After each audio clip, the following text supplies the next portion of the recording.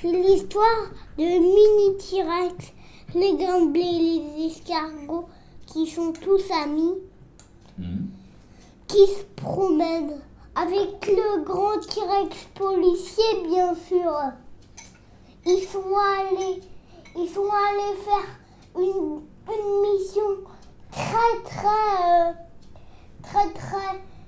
urgente. C'est qu'il faut qu'ils arrêtent Smackeye. Smackeye? Ouais, parce que c'est un T-Rex policier qui connaît pas les règles des policiers. C'est un policier corrompu? Ouais. Il connaît pas les règles des policiers. Comment il aurait essayé de devenir policier alors? Ouais. Enfin bref, peu importe. Et alors?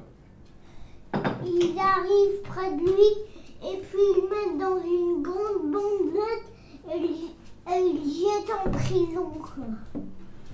Qui ça, il? Qu'est-ce qu'il Lui. veut en prison? Bah, c'est le T-Rex policier qui connaît pas les règles de police. Ah, c'est lui qu'on met en prison? Oui, parce qu'il connaît pas les règles de police. Et alors après?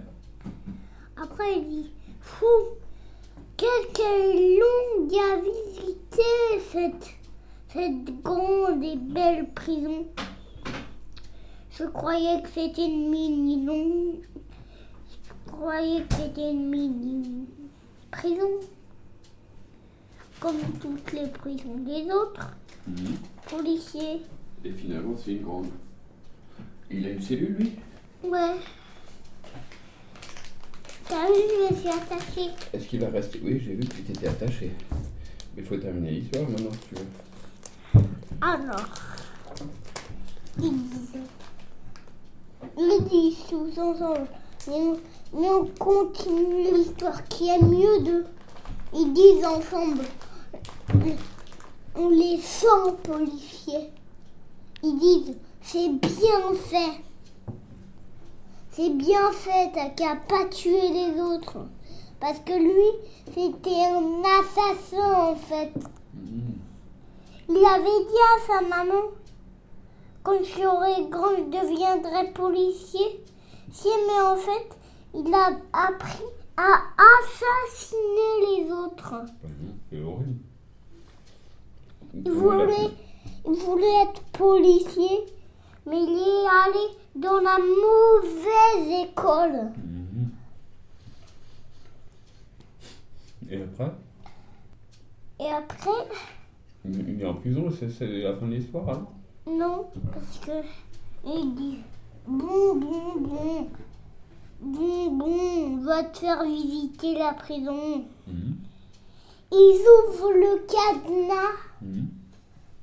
Non, ils laissent ouvert à clé la prison. Mais personne ne rentre parce que tous les autres assassins, ils habitent de l'autre côté de leur pays. Tu vas voir. Et alors après? Il dit bon, ça y est, toute la prison elle est finie. Et puis hop, il faut ressortir parce que il a bien réfléchi. Il va plus tuer les autres. Mais c'est un tout petit T-Rex. Devenu grand, Oui. c'est ça? Ouais, grand. Et c'est la fin de l'histoire alors? Oui.